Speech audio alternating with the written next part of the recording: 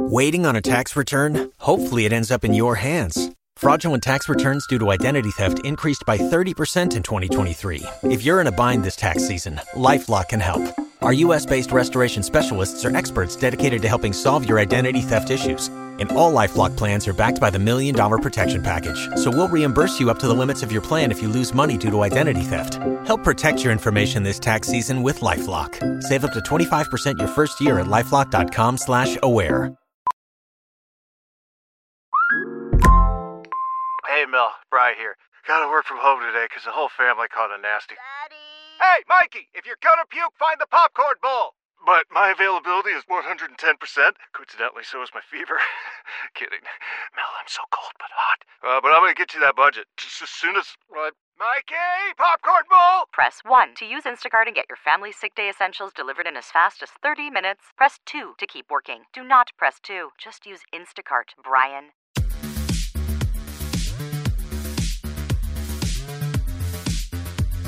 This review is brought to you by Raycon. Go to buyraycon.com and use the code MERLE15 to get 15% off your order, and stay tuned till the end of this episode for more info. Hello everybody, and welcome to my check-in on She-Hulk. This is the third time I've talked about the show. This is for episodes 3 through 5. I will be talking about specific plot points, including for the episode that aired last night, this morning, however you want to judge it. So if you're not caught up and you want to avoid spoilers, then you may want to wait to watch this video until after you've seen the latest episode. And the thing about She-Hulk is that this is a very polarizing show, not just when it first aired, but in the weeks after. It seems to be evoking very much a love it or hate it response, which to be honest is kind of everything these days, but it seems especially pronounced with this show. And that already puts me in kind of a weird position because that's just not how I see things, and that's not usually how I react to things.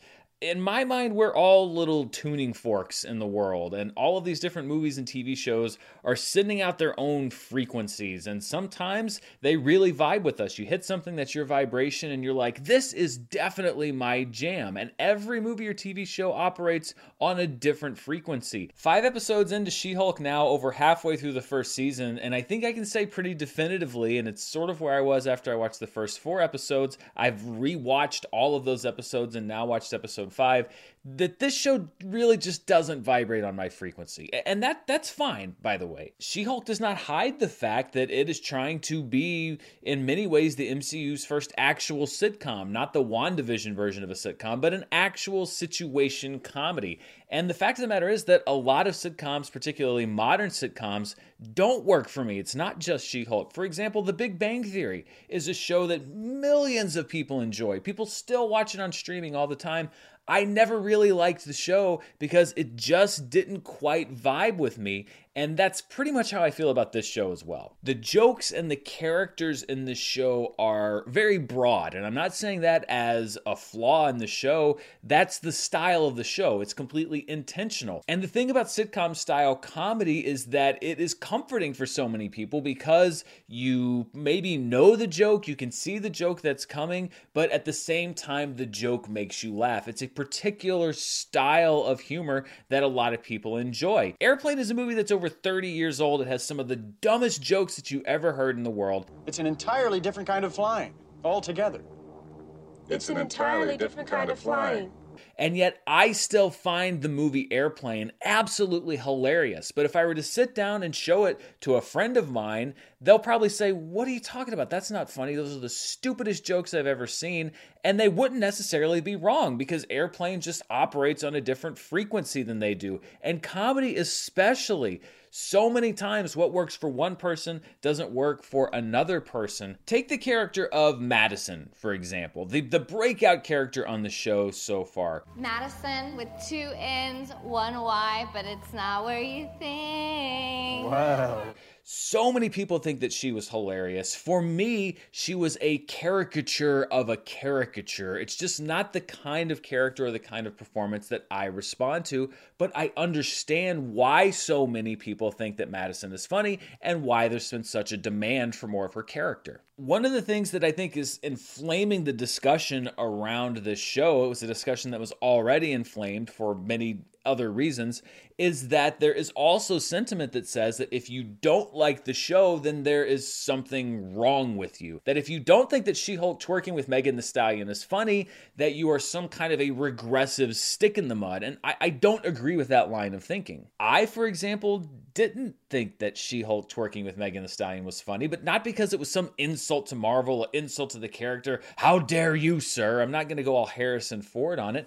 It just wasn't my style of comedy, but it's okay for Marvel to make different styles of comedy. I don't really care that much, to be honest. She-Hulk is not really trying to be some flawless link in the Marvel Cinematic Universe chain. It's doing something different. It's reinventing some of its characters, like we saw with Emil Blonsky in episodes 3 and 4, to be more comedic, or it's leaning into the more comedic sensibilities on some of the existing characters, like Wong, who himself was already sort of there to be comedic relief in many situations. Tatiana Maslany, I think, is still great in the role, though I do think that the show is progressively happening around She-Hulk in many ways, more than it is about She-Hulk, and I would like to see her character take more of the center stage in the 4 remaining episodes. The side characters like Nikki and Pug are sitcom friends, and Jen's dad is a sitcom dad, and her boss is a sitcom boss. Jen's fourth wall breaking is still a very sporadically used element of the show, but as we go on, it doesn't seem like so much of a narrative thing like I thought it was at the beginning, like it's supposed to be part of the storytelling,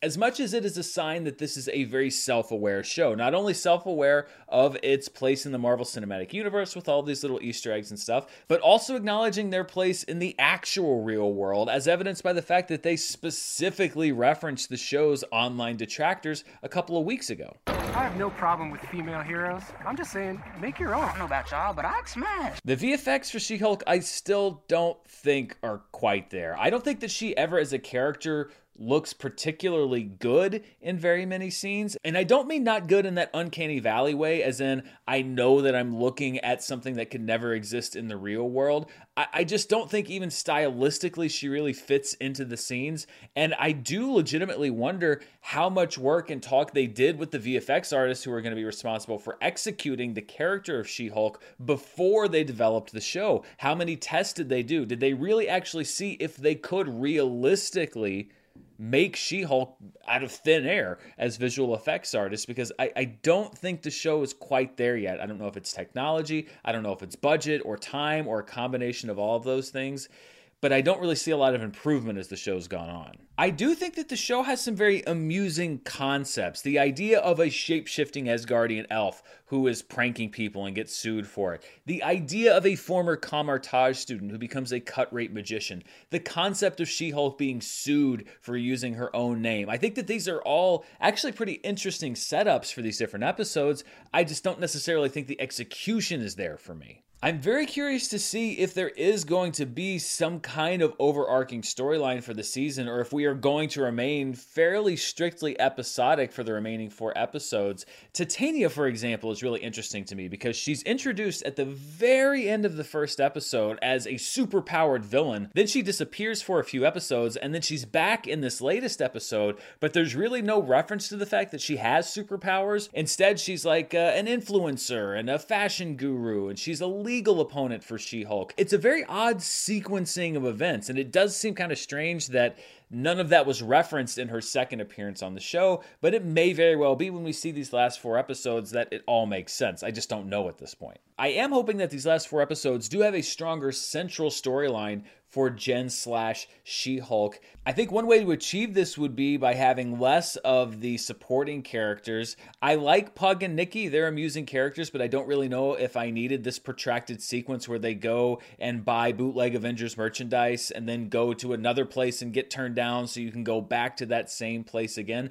I would have preferred to spend more time with Jen and get to know her a little bit more. Renee Elise Goldberry got a big boost in this last episode, and of the supporting players that we've met, She's my favorite so far. I love how they take the character of Mallory and have her in opposition with Jen, but also there is this sort of kinship there, and I would love for there to be further exploration of their relationship. Via Luke, who's apparently the MCU's Edna Mode character, we also got our first in-show tease of Daredevil. Of course, we've known pretty much since the first trailer that Daredevil was going to be back, but it does seem like his return is imminent. This is another character I'm very interested to see how they treat, because I think there's only so far you can push the character of Daredevil into the comedy direction before it really starts to feel like a different character, keeping in mind that you also have to keep him somewhat intact for his own show. Of course, we don't know what the tone of that show is going to be, but the Netflix Daredevil, the way that we've seen Charlie Cox play Daredevil, is extremely dark. So I think it might be a bit of a tightrope walk for them to establish this character within the confines of the show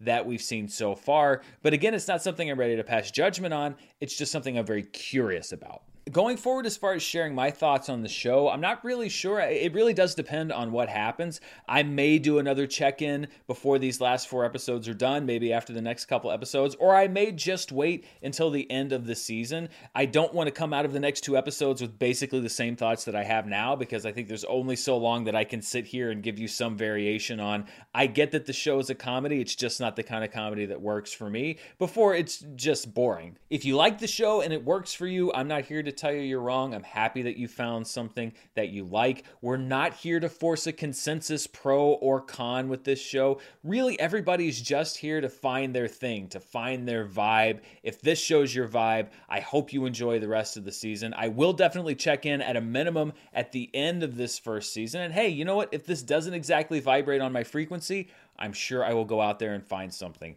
that does. Thanks so much for listening to my thoughts on these last few episodes of She-Hulk. What do you think? What are your expectations for the rest of the season? Are you excited for Daredevil? What do you think of the tone of the show?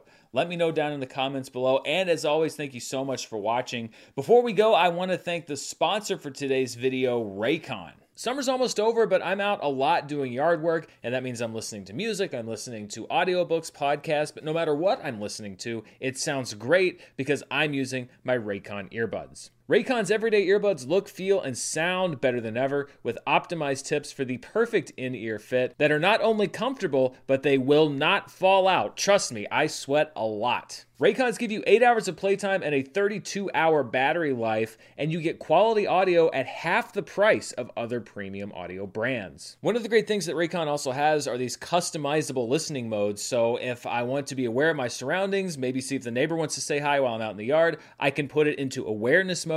If I want to just lock in on mowing the yard or whatever else I'm doing, I can put myself into noise isolation mode. Whichever mode I'm in, though, what I'm listening to sounds crystal clear. You can find out for yourself and go to buyraycon.com today and use the code MERLE15 to get 15% off your Raycon order. That's code MERL, M-U-R-R-E-L-L 15 at buyraycon.com to score 15% off. Buyraycon.com, code MERLE15. Thank you so much for watching. Until next time, stay safe, and I'll see you then. Bye.